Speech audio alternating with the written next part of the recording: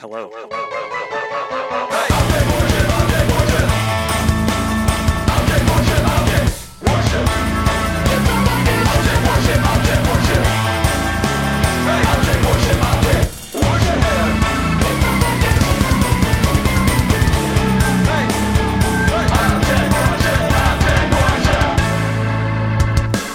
Hello. Welcome to Object Worship, the podcast where we talk about how the tangible helps us create. It's the year-end episode, folks. We're going big. That's right. It's the series finale. Just kidding, but it is the last one of this year. It's that very together podcast where we know what we're saying, we know what we're doing, we know what we know. We know. The plan. We know. There's a plan. We know the plan. We have the plan. We made the plan. It's hard.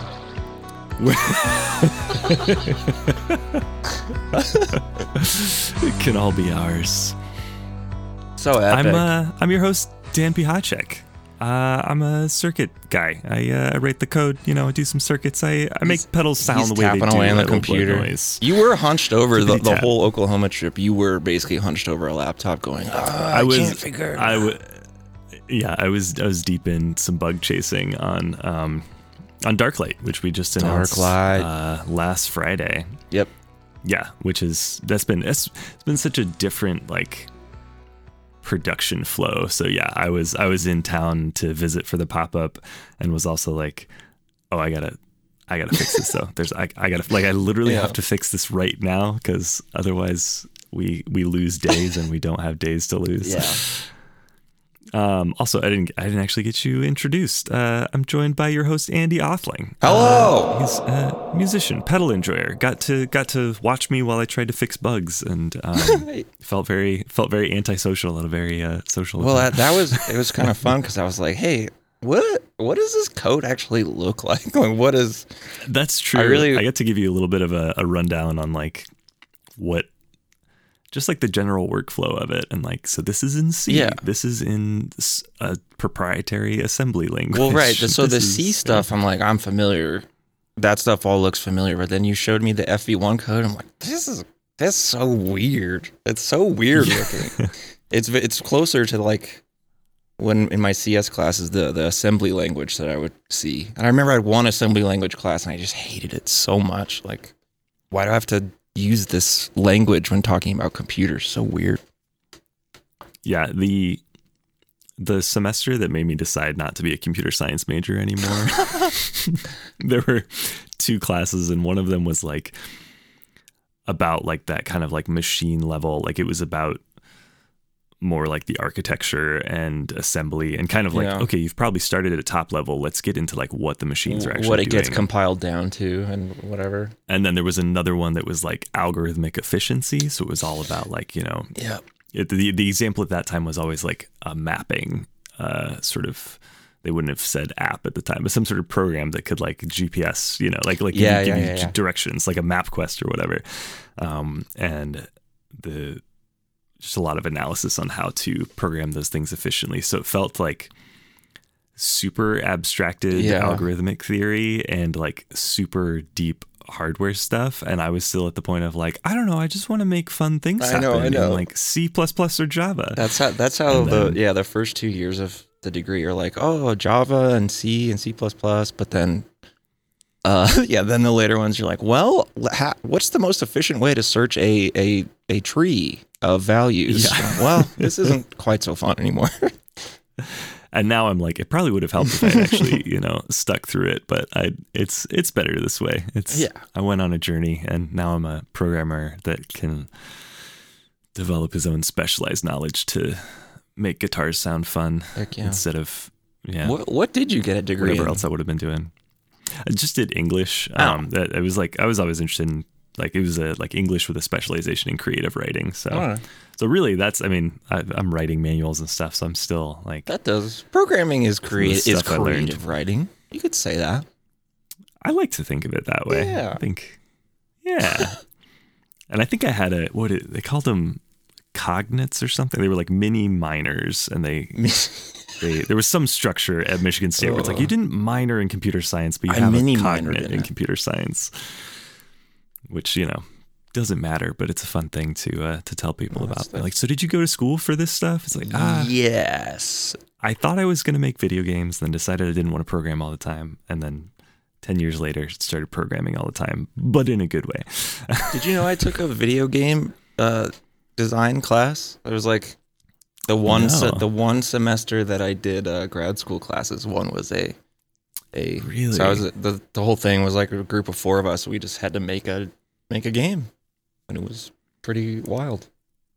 That's awesome. Yeah, that was like the kind of the path I envisioned for myself, like heading into to college, which feels so foreign to me now. Like I kind of fell out of games for a long time. Yeah, only the last few years have I gotten back into them. Yeah, the stuff I've come across in doing stuff with OBS, so either streaming or recording videos, like that's when a slight bit of that stuff has come back around. Like, oh, like 3D rendering, or how can I animate this thing, or like, or really just knowing how hard it is for computers to do some of these things, like the computationally or whatever. It's like, oh my God.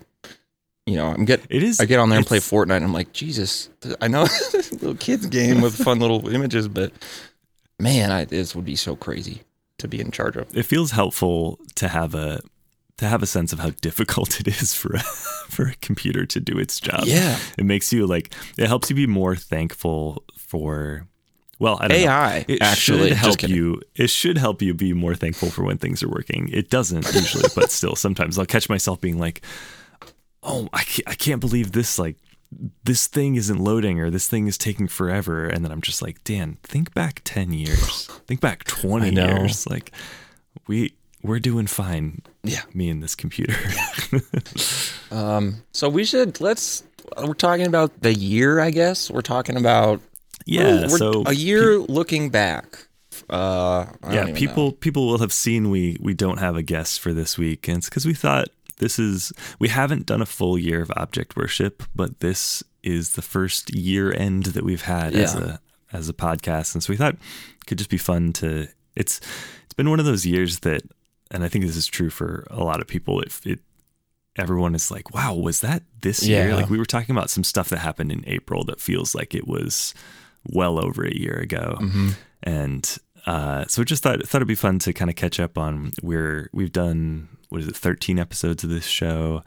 We kind of did a handful, had a hiatus, did another handful, planning to just keep it going throughout the next year, and thought it'd be a fun time. And this isn't like as we're going on hiatus again episode. This is just, it's the end of the year episode. That's all.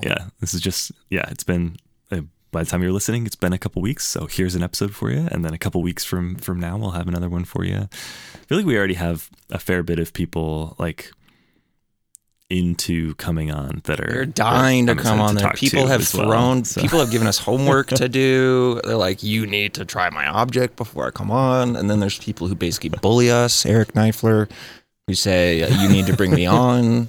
We're getting threats, and frankly, we're pursuing some legal action against some of these people. So, I actually ran into Eric at the OKC airport. Like, really? Flying out at similar times, and I was like, we gotta get you on. We'll get you on like started next year or something. And he was like, have you guys talked to Joel yet? It was funny because it was like, I know he's excited to come on, and we're excited to have him on. And then when I was like, let's do it, he was like, you should have Joel on. Like, I don't know if he was saying you should have Joel on first, but it was like, oh yeah, we should have Joel. Well, Joel is just like, basically we should have everybody at Chase Bliss on. Yeah. Well, and Joel is such an easy get and such a good one that I'm kind of like keeping that in the pocket for now. Like, and also like, let's get into the groove of the show and get comfortable before we have one of our good friends on, you know. So, well, yeah, we'll. So I'm looking forward to what the next year holds. But yeah, so we thought let's retrospect on this past year. Maybe, I don't know what gear we were into, fun new releases, fun memories from the podcast, kind of all the stuff that Old Blood was up to. We had a lot of releases this year. This has to have been your most prolific year, right? As a company? Yeah, I feel like the BL series like really helped that because we did 3B because we only started that like a little over a year ago. It was at the end of last year that we did the reverse. So then we had the chorus and the reverb and the phase repeater all within this year. Mm-hmm. And then with all the other stuff, we've had some busy years, but yeah, those plus MTET plus Dark Light, which is it'll be shipping Beam Splitter next year. But yeah, Beam Splitter. It's also funny to like try to remember what we actually released versus what is like coming down the pipe soon. Yeah, but I mean, I feel like for a bit, it's been something every month, which is kind of wild. At least this last part of the year. The back part of the year has been very stacked because we had a December release, a November release, an October release. And I think before that I think at end of July was the BL37, maybe. Yeah. So it was like kind of a couple months break. And we were discontinuing some pedals along the way. We were trying to kind of make room in the lineup. So RIP, Mondegreen and Reflector. Yeah. Well, and now Darkstar too. EQ Buffer, and now Darkstar. Crazy. You guys are crazy for that one, by January the way. 31st. I'll just say that. I can't tell how public we've been. I think there's like a language on the site that's like, because we're figuring out what the next iteration is. So I think we're trying to be upfront about like, we're not just nuts, we're not discontinuing one of our best pedals just for the sake of it. We just want to give it room to breathe before we eventually bring it in, like reintroduce it to the world in a different form. So. Yeah. Well, I know on the Emma's video, which was amazing, it ended with them being like, wait, Darkstar being discontinued? So that's so good. Yeah. I mean, before I'll probably say it again, but if I don't, like, massive shouts out to Blake from Old Blood Noise with his vision for like the entire Dark Light release, and like I don't even understand the full scope of his vision right now, which is awesome. But it was just really cool to be even a little part of that and kind of not really understand what's going on, but then see the videos and be like, oh, cool. I see how it all came together, and it's really great. It was amazing to see it come to fruition, having like glimpses of the overall thought process, but similar to you being like, I don't grasp the whole vision, but I can tell that like it's interesting and it's going to be weird and different, and like he's so deep in it that he's gonna make something happen, and then seeing it, it's like, oh, that, wow, and I know he would be truly taken aback. He would be very like not, he'd be cool about it, but like, when I drove in a couple days early and all the filming was going on, it wasn't like a bunch of people standing around going like, all right, what do we do now? And someone goes, oh, well, I guess, Blake was like, all right, we're doing this now. And then you guys go get costumes and we'll get this ready. It was like, it's like a real deal thing. I was like, man, they got this thing going. I don't know. Yeah. I mean, I feel like he was bringing in a lot of talented people and trying to make sure that things went smoothly, because it's like there's a whole team working together to make this happen. So let's make sure they are like working as a unit type thing, which is, I mean, it's cool when that works. It's really nice to see that. Well, I don't know if I've said this specifically on the show yet, but one of my favorite things really overall is when someone takes such care and time and expertise to make something ostensibly kind of stupid and silly. Like, not saying that that's what the movies are or the video is, but it is. It's just it's silly. It's like over the top. It's meant to be. You're meant to laugh. I think it'd be a little uncomfortable or whatever. And I just like that, where it's like, no, we aren't trying to make like the slickest, hippest video for Darklight. It's like, no, we wanted to make a low budget looking 80s horror thing and kind of make it into this world outside of it too. Like, I love it. Yeah, to just create a short film that is then like, oh, and also this is technically just an ad for a pedal. Right. When you talk about silliness, it's like that. That's the silly part, yeah. There's something fascinating about how seriously we can all get invested in this. And then I can so easily talk myself in two very opposite directions. Like I can be just, and we talked about, in OKC, me being just like hunched over my laptop trying to figure out a bug because I was like, we don't have time. Yeah. Just like overly stressed about like figuring out these issues with we added a lot of features. It's not just Sunlight and Darkstar in a box. There's all this new. I saw you talking about Trails. Did you get that sorted out? Hopefully by the time this comes out, we'll be confidently saying that it has Trails. Basically, we have a hacked apart unit that has Trails. Yep. And then we have boards on the way that have that like baked into the board. So it's just a matter of like being totally, totally final about like, all right, we built this circuit board, this layout, this hardware, and it's doing the thing we want it to do successfully and without adding various issues. Trails switch so that you can have it be normal or switch it into like a buffered bypass Trails. And Trails being an addition from like neither the Sunlight or Darkstar had that, right? No, that's a really common request for our stuff. And it honestly, we're just peek behind the curtain, because maybe people are interested in that. I don't know. Maybe they are. I want to go retrospective, but I'm like, no, do it.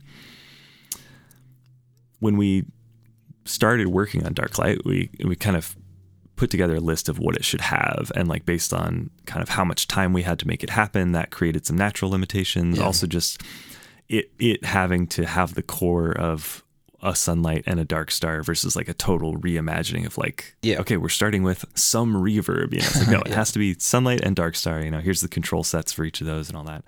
But like, what can we add to make it more interesting than just the two of them in a box?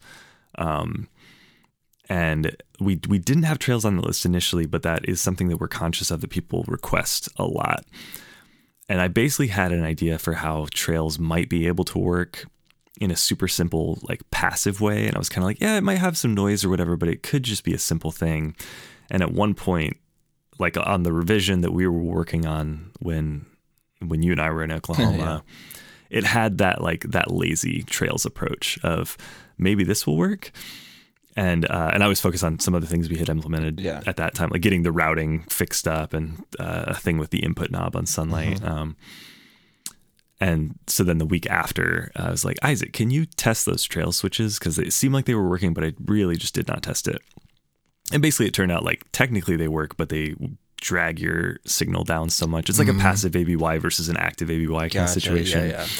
You do it the passive way and it's just like, well, technically you have Trails, but you also don't have a good input signal anymore, which is kind of important. So we had to develop this active circuitry around it, get another prototype board in, and then make some changes to that to get it, it's like, oh, actually we also need to add this little thing. Okay, now it's up and running, but we had to cut a few traces and run a few new wires, and now let's bake that into the new board. Nice. And I forgot why I started that story, but yeah, I guess just the idea. I saw you talking about it in Discord to people who were asking, and you were giving lots of info. I just thought it was very nice.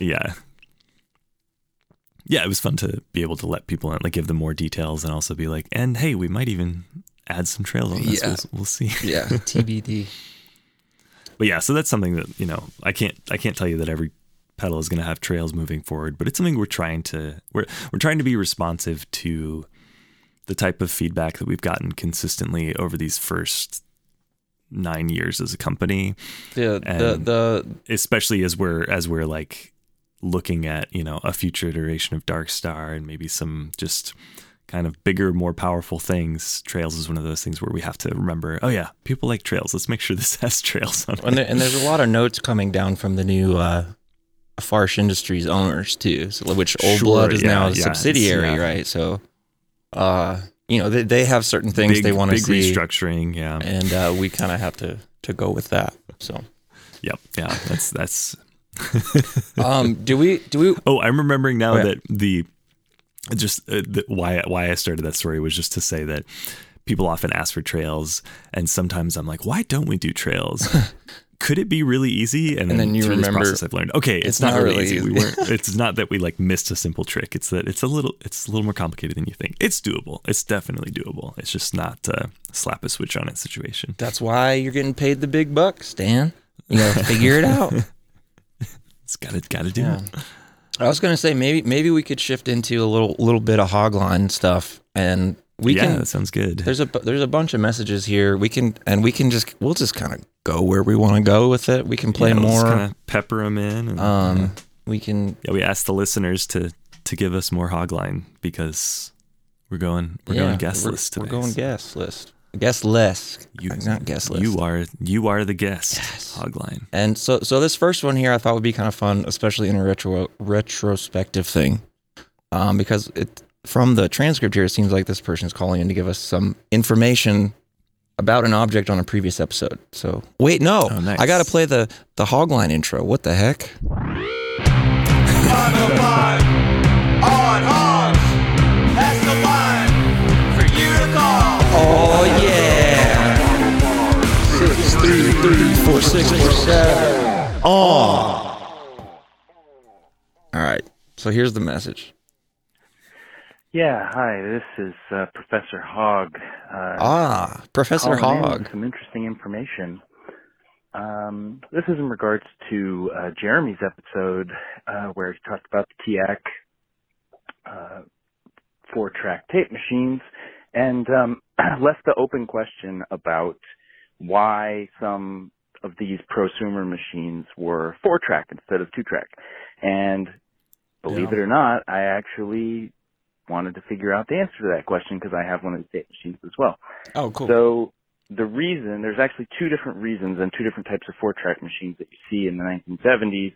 One is these like TIAC machines that have the simul-sync heads on them, and these were specifically designed in the early 1970s for multi-track recording at home. Like basically the earliest DIY, you're going to multi-track like you would on a 4-track cassette machine in the late 80s, but you're going to do it on reel-to-reel with a mixer and stuff. So that's why those TIAC machines with simul-sync have 4 tracks. They're really designed for home recording musicians, tracking music.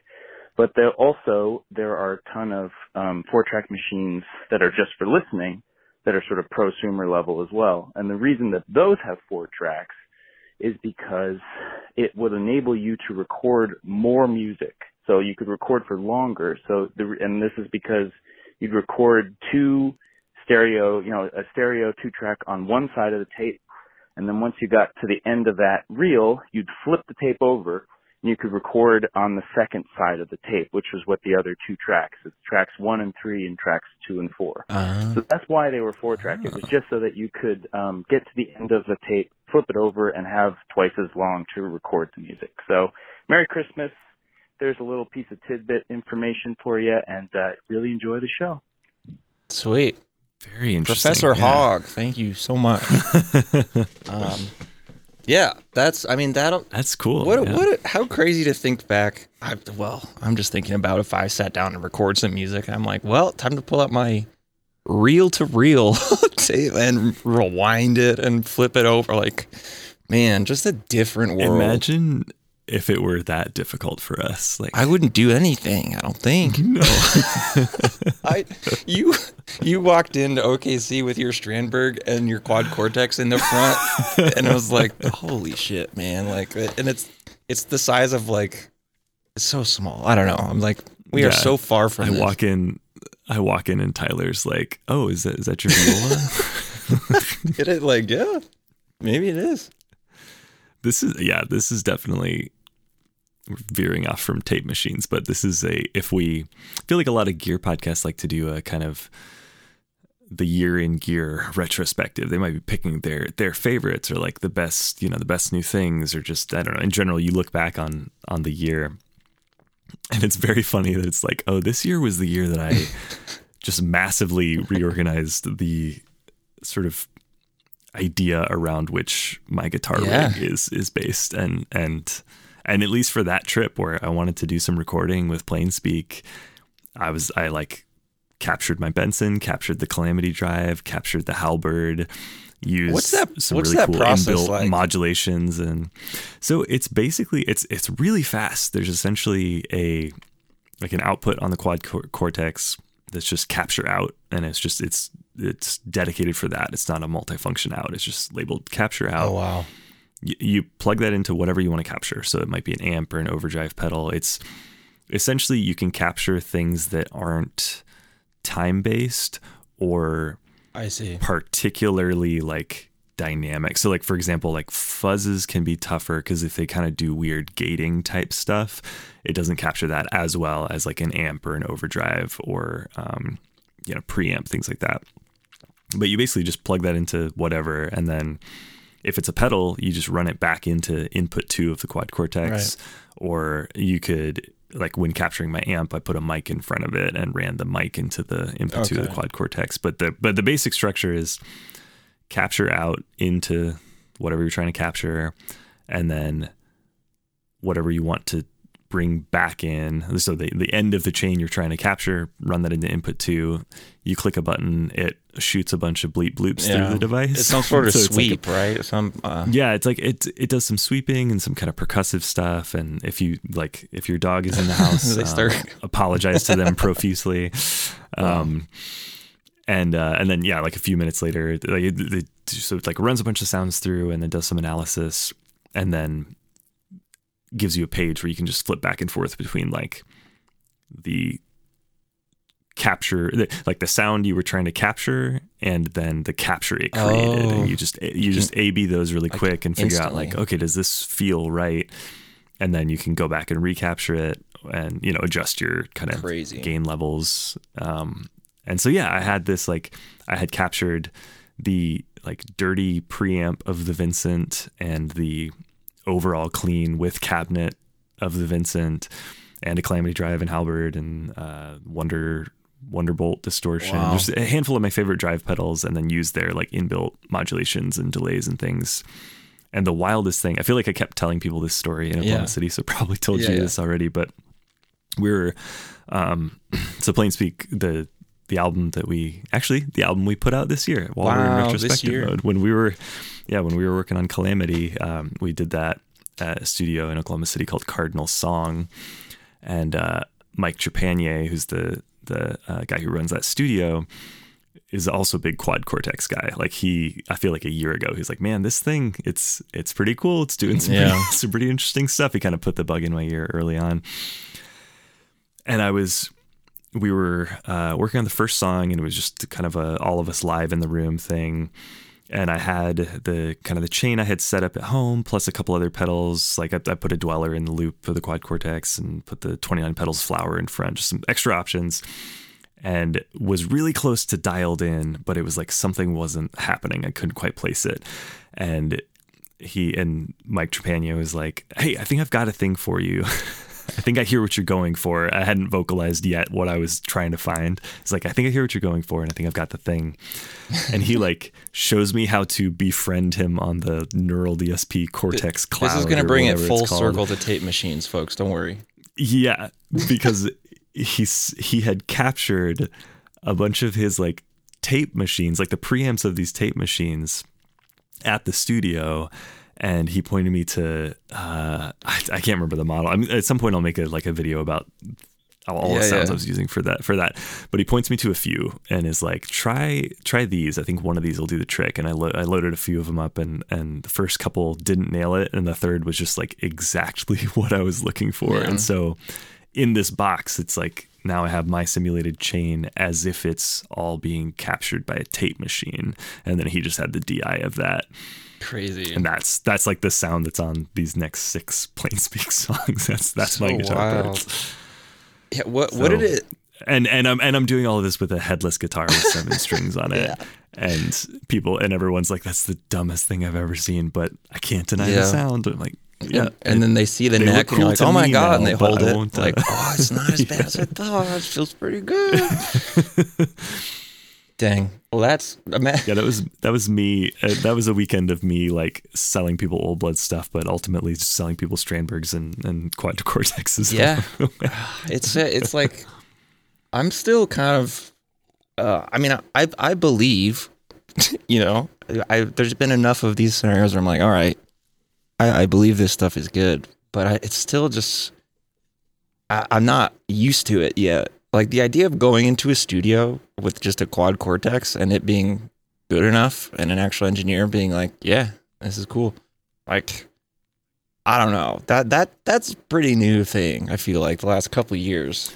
Yeah. And I'm sure it takes some dialing in from like everyone involved. Like I was working at home to get captures of the stuff that really felt like me, and make sure that those captures sounded at least 90% there.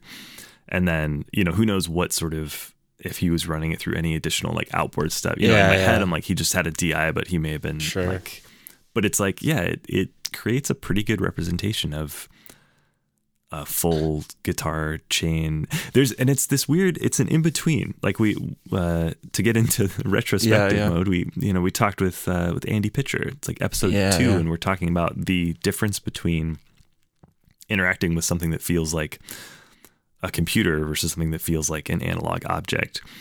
And the quad Cortex is like much more on the feels like a computer side of things. Right. You know, it's a touch screen and all that, but then it also has foot switches that are knobs. It's a bit of an in between. And so it feels, some of it is like antithetical to the stuff that we talk about here, where it's like, how much of it is still tangible versus like, right. You know, and I think there's something to be said for like the capture process or using it with other pedals and things like that. And it's not, you know, it doesn't replace that experience, but it adds a level of convenience for if I'm just trying to fly home and be able to make some music with my band. I can put my sound in a box and fly with that box, you know? Yeah, which, I mean, to me, you can't really argue with anything where the endpoint is just trying to make something, make some creative output or whatever. That is that's the whole thing here, is like we want to talk about the gear, but we want to talk about how it enables us to make music. And so for that generation that, you know, people like us might sometimes be disdainful of, where it's just like, they're just plugging in DI and it's all just plugins. It's all just, but if they're making music, if they're like engaging in the creative act, then it's still an incredible thing. When I'm thinking it's just harder to relate to. Yeah. Well, I'm thinking right now, cause like this voicemail, very, very thankful for Professor Hogg for that information. But like the prosumer thing versus pro or whatever, like would the quad Cortex be considered prosumer, like the TIAC was in the 70s? Like that's more than a guitarist needs to be able to do some of that stuff. But it's also not like, I think, recording studio level stuff. Like I'm just trying to think of what's prosumer now versus you know, one of these tape machines. Yeah, I guess I feel like you still have a lot of prosumer in like I was going to say more in the studio world, or like with your like microphones and outboard gear and things like that. There's more of like a mid-tier where it's like you have a home studio, but you don't have like a full professional studio. But I am also outside of that world enough that I don't know it deeply enough to really talk about it. Whereas I think potentially like we use a bunch of sort of prosumer stuff.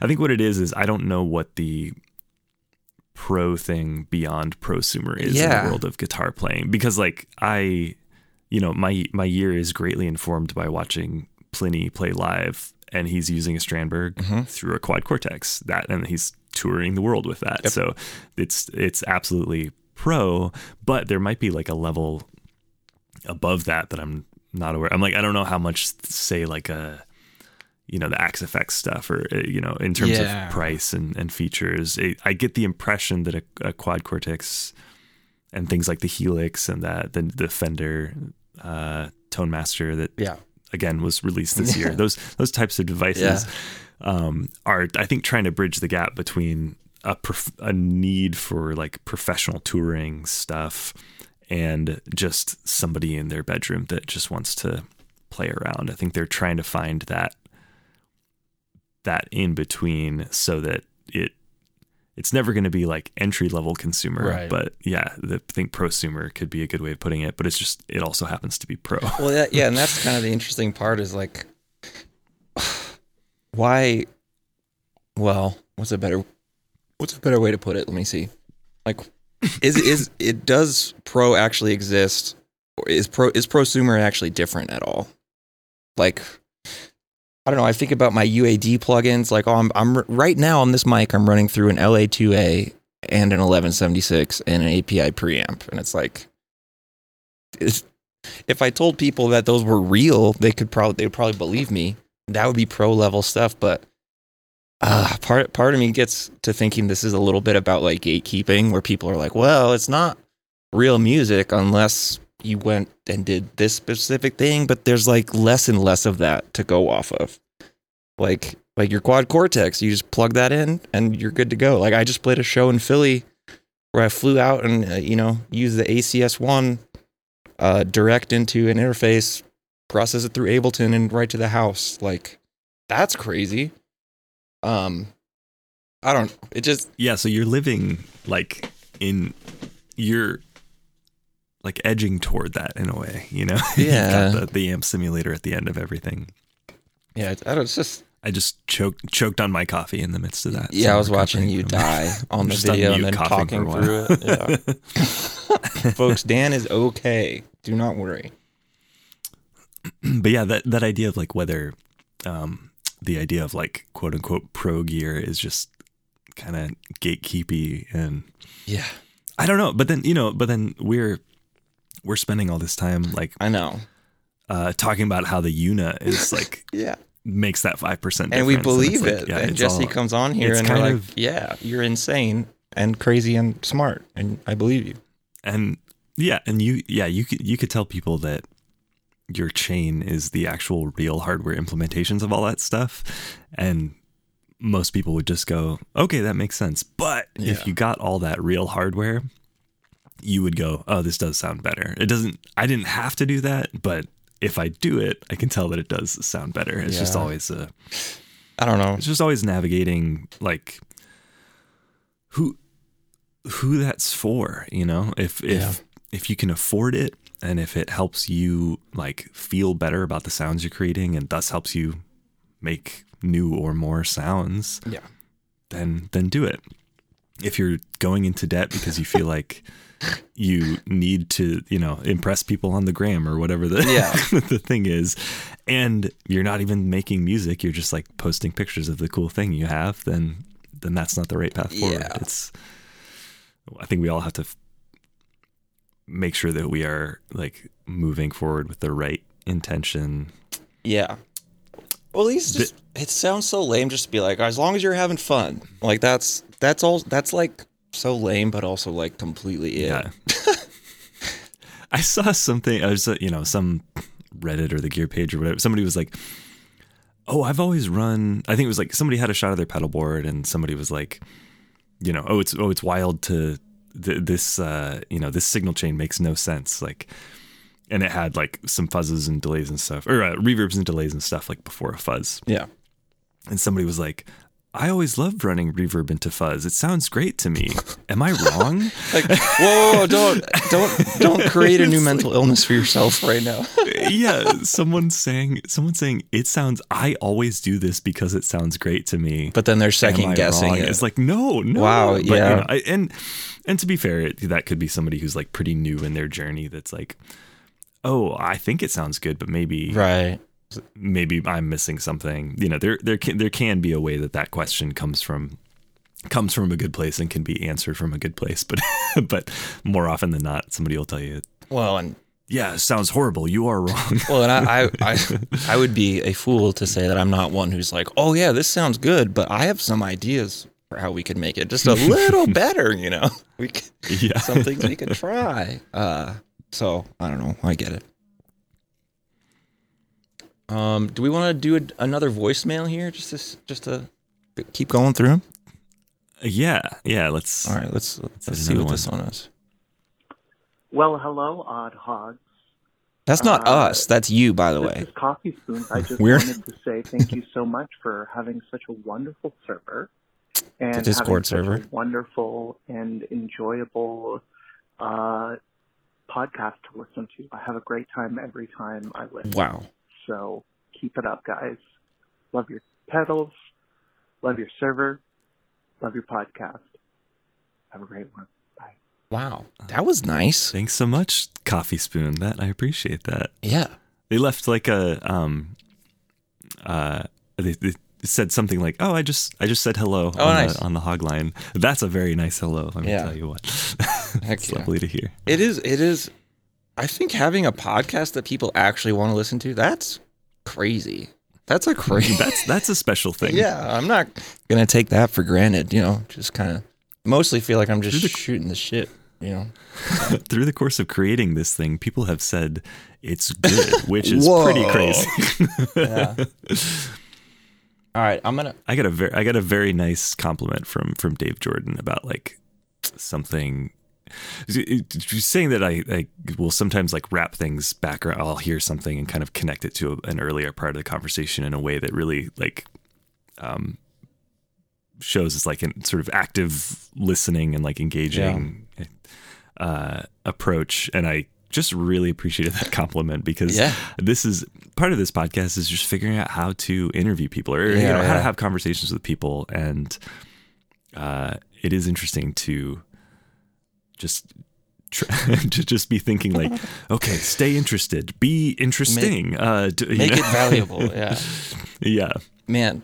And thankfully we've had so many incredible guests on that it's makes it and easy. Luckily, I mean, not to toot our own horns or whatever, and I guess this is tooting Brady's horn really, but like the concept here is easy enough and not specific enough that we can kind of go wherever we want with it, and that makes it nice. Yeah, and I wanted it to feel open in that way, like I having something to center it around, but not to be so rigid about like this is a history of the DL4 featuring expert Andy Pitcher. It's like, Andy, what do you want to talk about? DL4? Okay, awesome. Cool, yeah. No, and so on that note, like you've been saying, retrospective vibes, but Dave Jordan is a person that I met this year and started hanging out with this year. And it was just a friend of a friend. Like I was at someone's wedding, and a mutual friend of ours was like, yeah, I've got this buddy who just like won't stop talking about pedals, and it's kind of annoying. And I was like, oh, you should let me know his name. Like I might like him actually. So let me know. So, and then from there, it was just like, I mean, long story short, I feel like Dave had an amazing time at the Oklahoma City event, the pop-up. I was over the moon just, having him there representing Albuquerque. Like that's just cool for me to have the city I live in be represented in that way. So it makes me extra proud of where I live. You had a great crew of Albuquerqueans.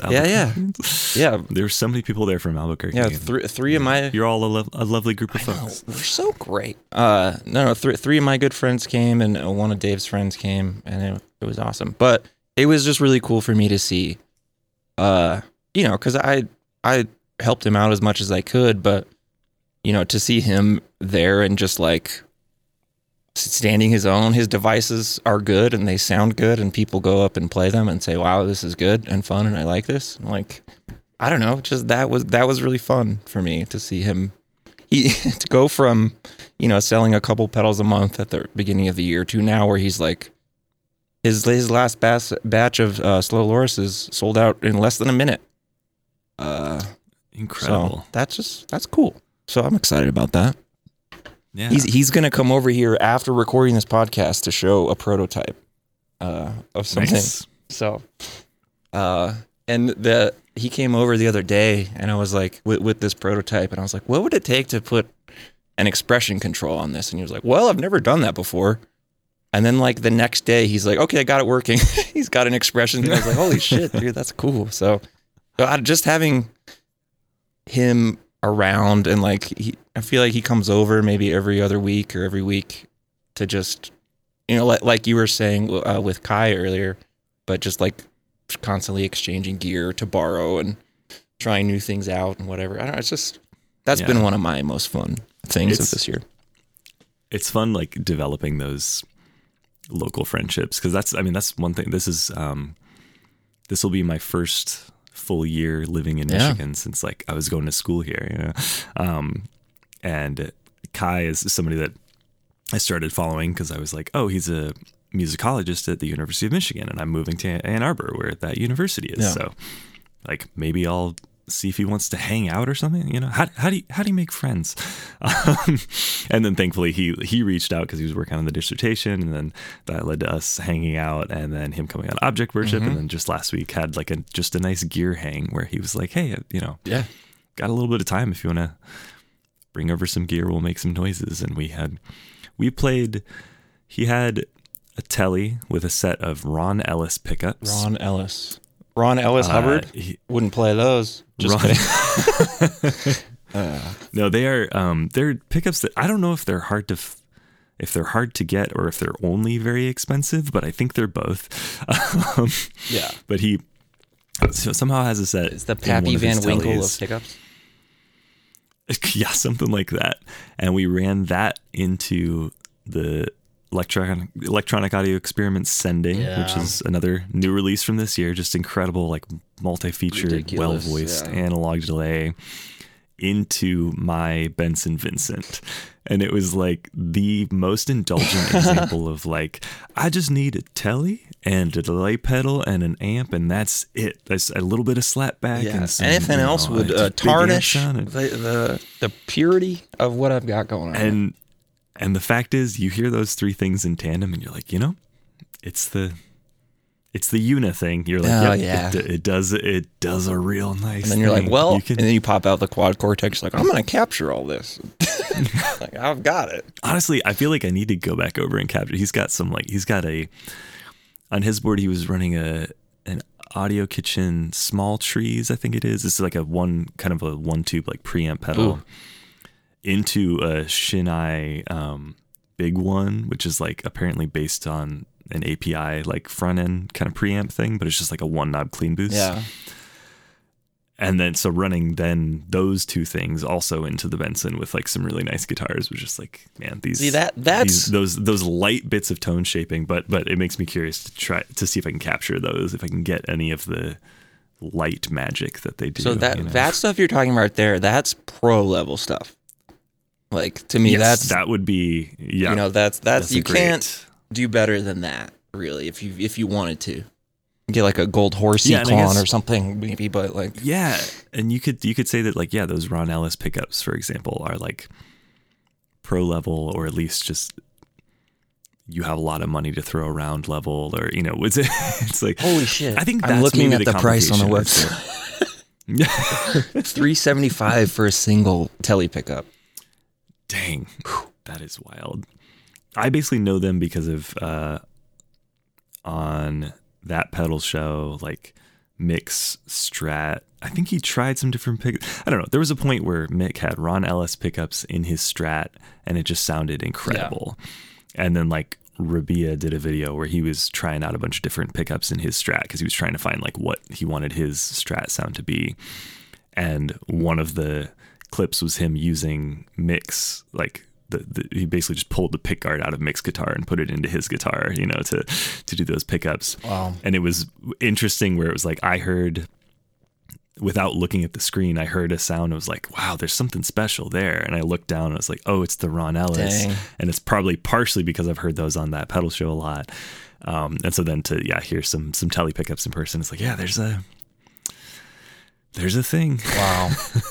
Yeah. But that, yeah. I mean, I get it. Not to just, you know, blow up Kai's spot of like, he had these very expensive pickups. This dude has $750 in a telly set, dude. No, it's, I don't know if I love or hate those moments actually where you're like, damn it, like that, I can't talk any shit right now. Yeah. Like it's sometimes you'll hear something very expensive and you'll go, you know, it's just not for me. Yeah, you know, it's rare that you would say it's bad, but it's just like I don't hear it. And honestly, with those pickups is a situation where I'm like, these sound incredible, but so do like the telly type pickups that I use, or, you know, it's like thankfully I can just be thankful for this experience and not go around shopping for it. That's how I am too. I feel really well. I don't know if this is changing subjects really, but Philippe. There's too many Philippes and Felipe's. Philippe from Caroline Guitar Company was posting about just like, you know, with all the, you know, the pedals available and stuff available, like how do you choose what you use? Which is like a good question because whatever. And I didn't respond on there or anything, but I keep thinking about it. It's like, man, I feel so lucky to be in a spot where my actual answer to that question is like, well, it's just what my friends make. You know, it's like I can part of what I can choose, and I this is so privileged, whatever, but just I have a list of friends who make pedals, and I'm like, I can just stick with this. Like, and as I, you know, I've recently through John Snyder been talking with John from Bondi Effects in Australia. It's like, oh yeah, that person.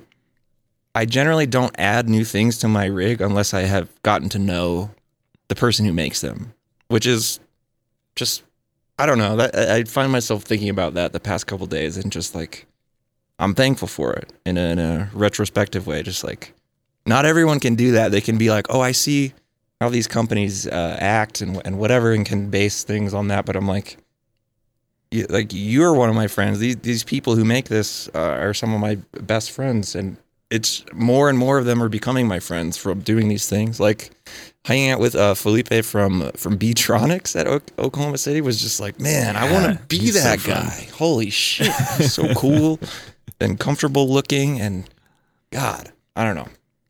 So I'm just saying, it is nice to kind of step away and realize those, you know, how special those connections are. I mean, you know, we're talking. I guess I don't know anybody at Strandberg, but through Andy Pitcher, like he's somebody that used to work with him, now is like running sales over at Neural. So he was able to, you know, kind of put me in touch with like a mutual friend, you know, so that we could talk about like, hey, I'm interested in the Quad Cortex, and I got to like, you know, meet some other Neural people through that and have a sense of, you know, who's behind this product in a way that it just gives you that extra connection where I probably, if I were just shopping around without having any industry connections, there's a likelihood that I would have ended up at this solution regardless, because I want the combination of like built-in effects and the ability to capture my specific things. So not just the Kemper profiling or just the Helix modeling, but some like an in-between of the two. But there could be other stuff that does exactly that I'm just not aware of because I didn't know anybody at the company to say, hey, I'm interested in this. Can we talk about it more? You know? It's a nice position, like you say, to be in, where I look around and most of my stuff is from friends in the industry. Yes. Or even things that my first boutique pedals are from Earthquaker, and I'm like a college kid that's like, wow, I'm getting one cool fuzz pedal, and then I can go to Earthquaker Day this year and like chat with Jamie Stillman and be like, oh, he knows who I am. I mean, I still kind of he remembers me. I mean, obviously I remember him, but he remembers me too. That's I still kind of do a double take every time. Just like Robert Keeley's at an event, I'm just like, I have to be like, wait a second, that guy is responsible for like a lot in this industry, like and have all so much happening in Oklahoma City. Like, I don't know, I'm liking Oklahoma City more and more the more I go there. It's a good spot. I feel like Keeley is one of the people I point toward when people are like, what, like why does Oklahoma City have so many pedal companies? And I'm like, I couldn't tell you for sure, but I feel like it's because of Robert Keeley. I feel like he started a company in the 90s, and bunch of people worked there, were inspired by the idea of boutique pedals and the thought that they could be made in Oklahoma City. And you know, other companies, Walrus starts up out of that lineage, and then Old Blood starts up out of that lineage, and you know, now look at all y'all. Now look at us, all growed up. All right, do we want to listen to another voicemail? Yeah, let's keep see. I'm looking through these. All right, I don't know. There's a lot here, but I'm gonna go ahead and just play it. I don't know exactly what's going on here. Hey, Dan and Andy. I actually haven't listened to this podcast yet because I feel like a complete internal failure. Calling in a non-listener? I hope you're all you're both having wonderful This is Clementine. closes to the Clem. year. Been a big year for everybody. I believe like a lot I of know things them from have the happened. I just, Collector wanted to Emitter check in Discord. with you both. See if there were any significant sort of moments that felt like the end, the accomplishment of something. Not so much things that you're like you did that you're proud of in an abstract sense, but like those specific moments that felt like culminations or whatever. Yeah, thanks so much. I'm currently, I guess after this ends, I'm gonna go dive into the backlog and listen to All Object Worship. That's because, so funny. Frankly, it's kind of absurd that I haven't already. Yeah. Anyway, agreed. Love you. Enjoy the rest of the year, and take the time to sort of relax and enjoy yourself. Reset for 2024. Had to think real hard to remember what year it was. Yeah, see, and no one, it's like you said, Dan, everyone thinks the last year was like 2 or 3 years in one or something. Yeah. No, that's a good question. So what's like a specific moment that you would be like, this is the one I'm proud of, Man, that's a good question. I'm thinking back on the year. It's been a lot of highs and lows this year. Yeah. So, is anything coming to mind for you? I mean, after the Oklahoma City event, I came back to Albuquerque that Monday, and then that Friday I had to fly out to Philadelphia because I had a Lowercase Noises show at this event called The Gatherings, which is like kind of a big deal. Like it's a series that's been going on for a long time in Philadelphia in this amazing church. People like just massive names in ambient music has played there, like Stars of the Lid, and there's all these other ones that I'm not thinking of right now. But I got to play that opening for two of my good friends' bands, so Hotel Neon and Slow Meadow. So that's Matt Kidd is Slow Meadow, and then the Tasselmeyer brothers and Stephen Kemner in Hotel Neon, and then my buddy Dave, who's living with me right now, who we released an album this year together. A collab album. We flew out. He came with me, and so the thing I'm most proud of this year is the fact that I returned from Oklahoma City on Monday.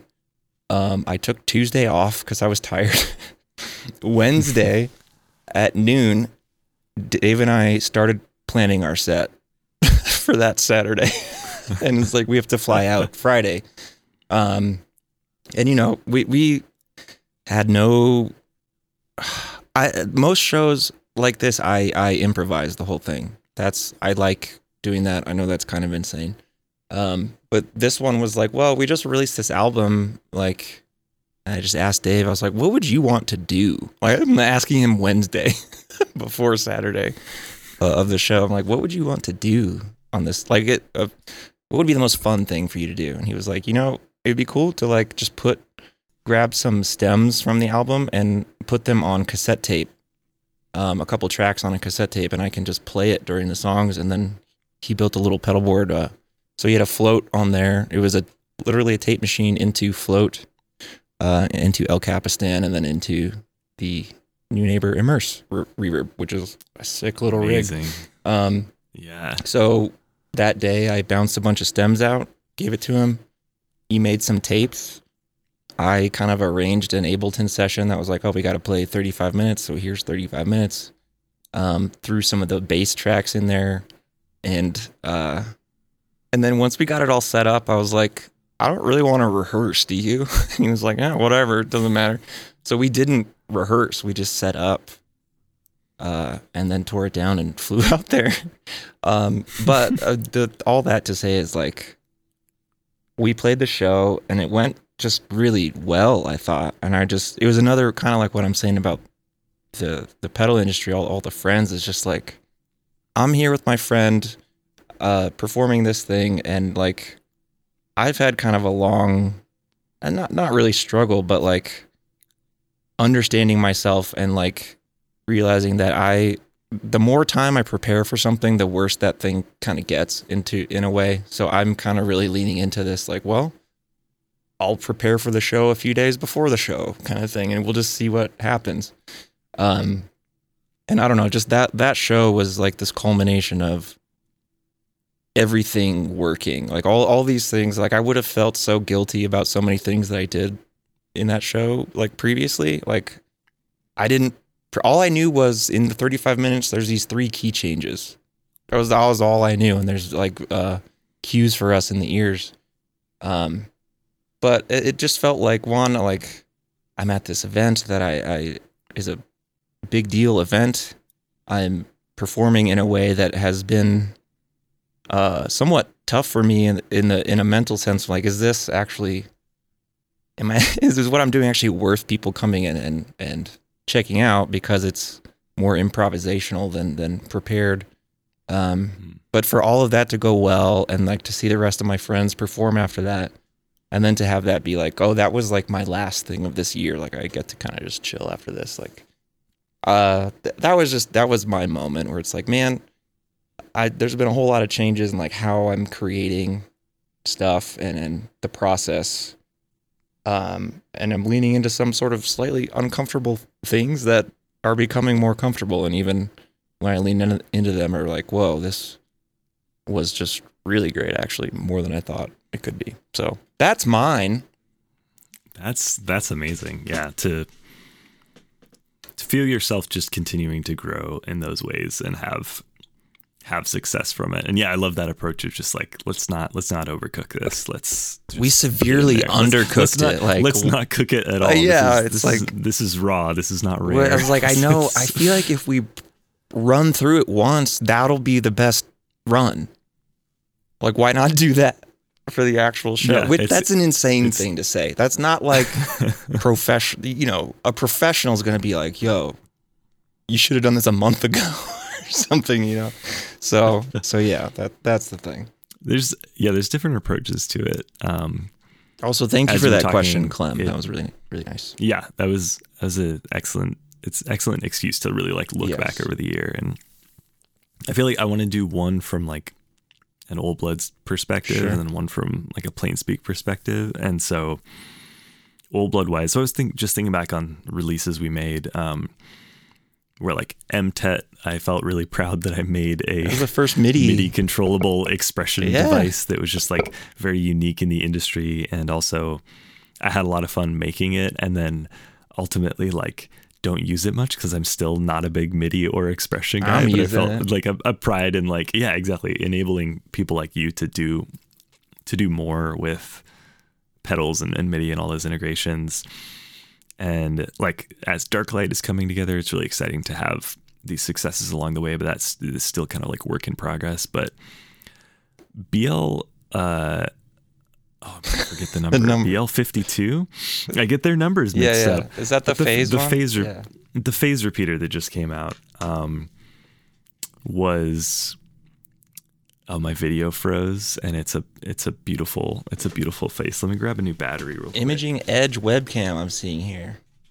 Dead air. We're having fun.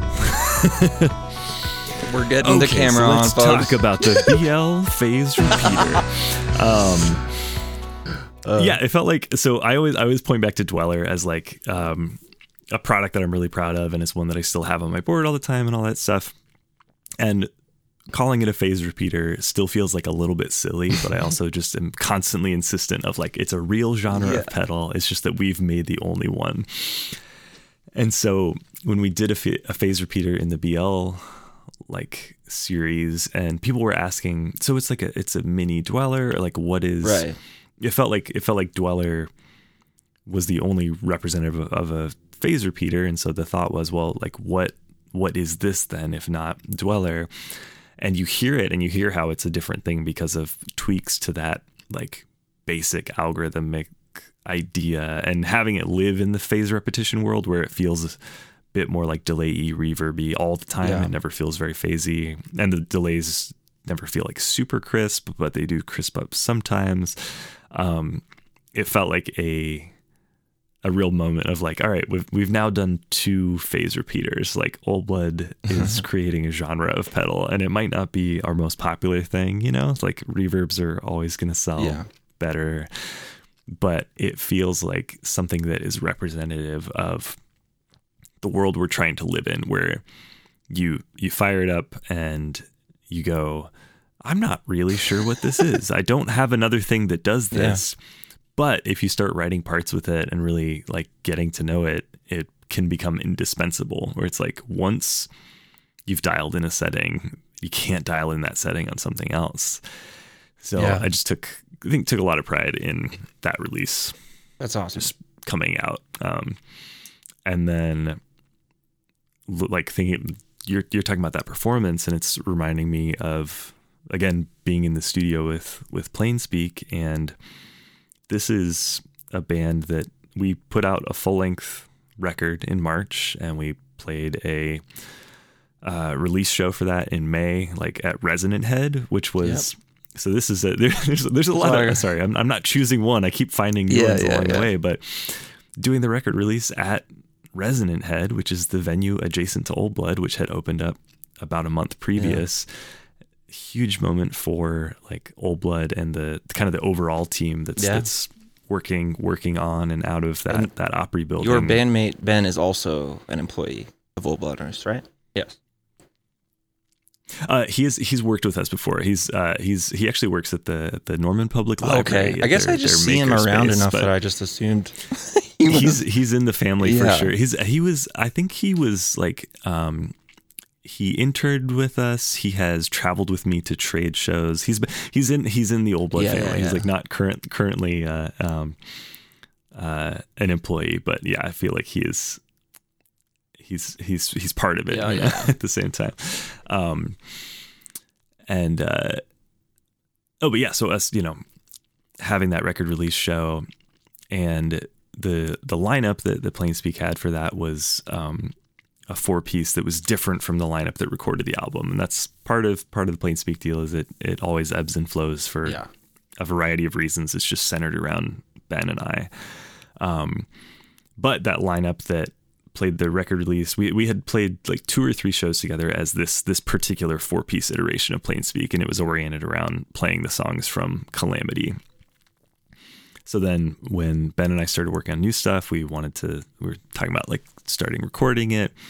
Let's invite Zach and Aaron to see if they want to write with us as well. Zach has been on older Planespeak stuff as the drummer, but has never played bass with us aside from those few live shows. But he's had bass duty on those. And then Aaron Newberry, who runs Studio B at Cardinal Song, while we were working on Calamity, basically popped his head in to be like, "Hey, I'm really liking this stuff. If you guys need a drummer, let me know," because Ben plays drums on Calamity, but he also wrote 5 of the songs, and so we knew that live we wanted him to be able to play guitar and sing instead of drumming and singing, so that he could like put his all into that performance. And our bass player at the time was moving to Korea, like right after, I think before we even finished tracking. He had tracked all of his stuff, but he moves to Korea before the album comes out. I moved to Michigan. So it's all kinds of shifts happening. But so we have this new lineup of like people we've worked with in different ways before. We arrive at the studio. Ben and I have each kind of demoed 2 songs a piece and tossed the ideas around, thrown those to Aaron and Zach to be like, hey, kind of no pressure on these 2 days at the studio, but let's see what we can do and just get things started. Hopefully we can get drums laid down for 4 songs. Yeah. And by the like middle of the second morning, we have gotten all the drums for all those songs, as well as all the guitars and bass parts, because we're just tracking in the room and we are somehow locked in. And even though they are basically unfamiliar with these songs, because we just kind of threw them their way, a week or 2 before, things are just like really gelling and coalescing in a really cool way. So then Mike Trepanier is like editing the 4th one, just kind of getting it prepped for, what the next step will be. And we're talking about what we want to do next. And Ben and I each were like, well, I had a song that was maybe going to be on Calamity, but we decided to cut because it didn't feel like it fit with the others, but I still really liked it. He had another song that he had just kind of been working on recently. And so we just kind of grabbed a couple guitars. I played mine, he played his, and Aaron and Zach were both like stoked on it. You could see gears turning already for what we could do with these songs. And then we spent the rest of the day just doing an additional 2 songs. And I think that particular moment of us playing these songs in their just rawest, like acoustic form that these guys had never heard before, and them just responding positively and saying, let's get in there and do it.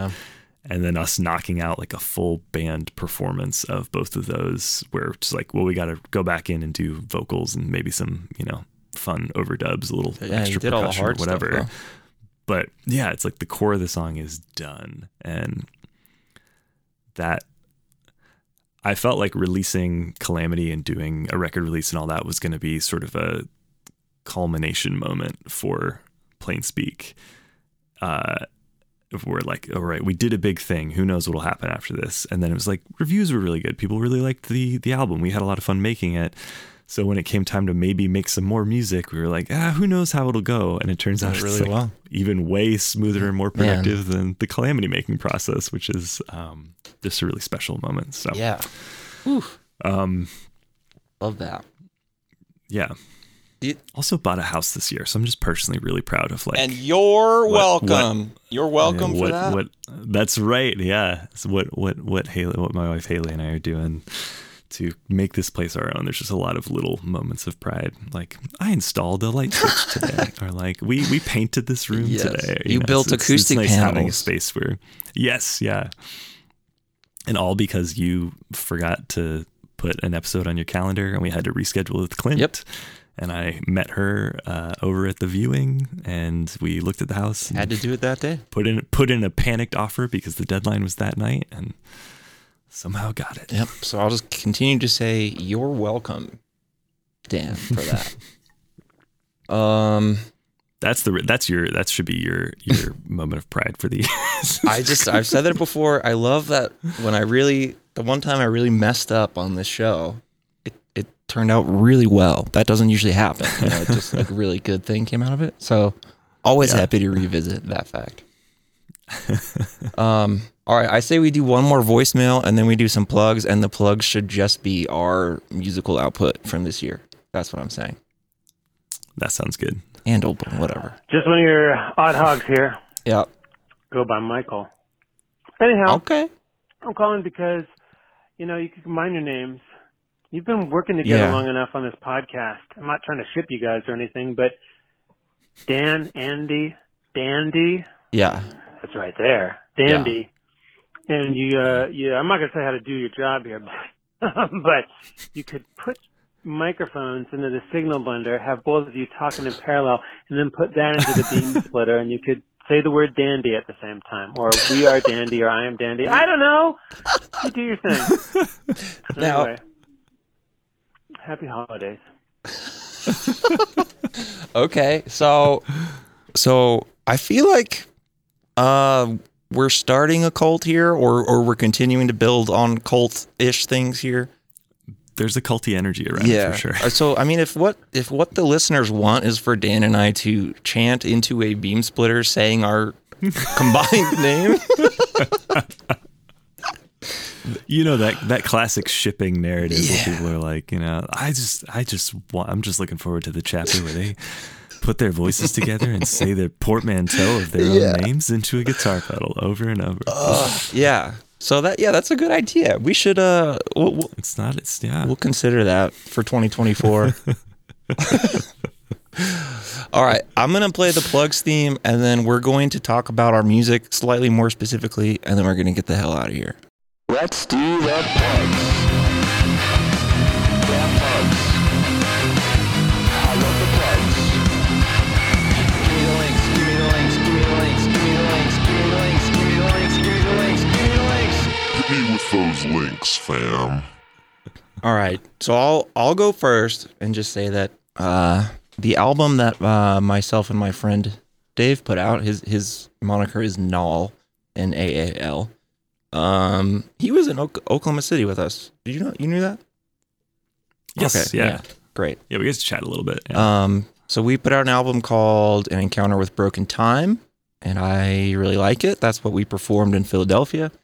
You can go to lowercasenoises.bandcamp.com for that. And we did just put up, there's no physical version aside from some cassette tapes that we've made. And we have some leftovers from that show. So if anyone wants those, you can go buy that. So that's it.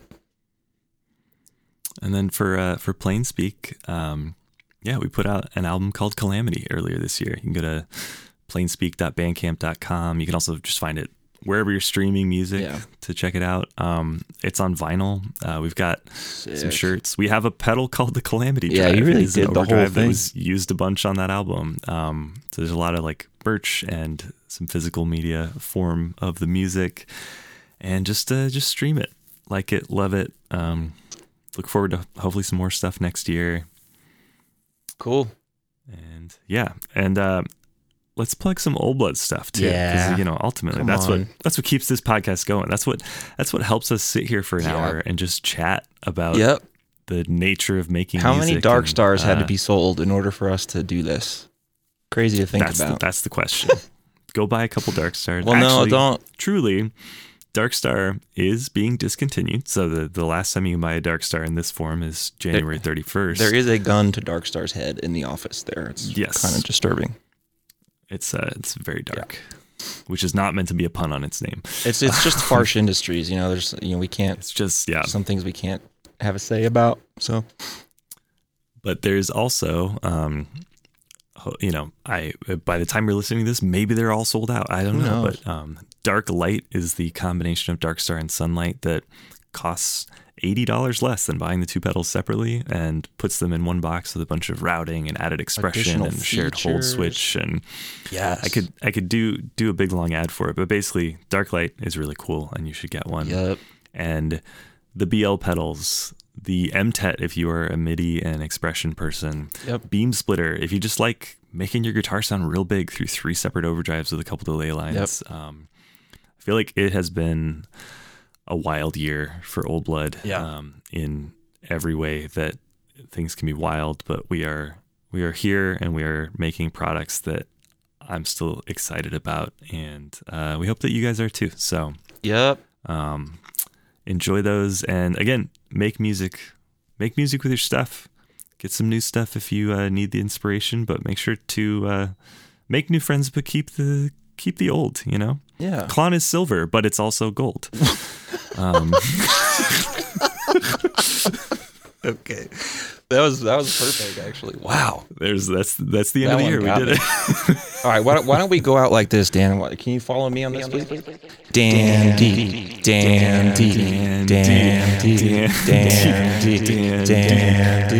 The lag is kind of it's a problem. Dandy. I'm following you. I'm trying. It's tough. All right. We'll figure that out. 2024. Yeah. Thanks for worshiping objects with us. I'm attempting to play the outro here. You wouldn't even believe how hard I'm attempting to click this button. Play that! All right, that's it. All right, who cares? I'll just put it in and edit. Who cares? All right, that sounds good. I can do the I can tell people about how Object Worship is a production of Old Blood Noise Endeavors. Our opinions don't reflect the views of the company, but they might, but they don't necessarily. And Andy Othling, as well as being co-host, is doing our editing and mixing. Yes. And you can get in touch with us. There should be some links in the show notes. Wow, what a podcasty phrase there. Links in the show notes. And you can just hit up Old Blood on a variety of social media. Join us on the Discord. Get on Threads. Kind folks like Coffee Spoon and all the other folks that called in. And we have been dandy. We have been dandy. We'll see you next year. Okay. Bye.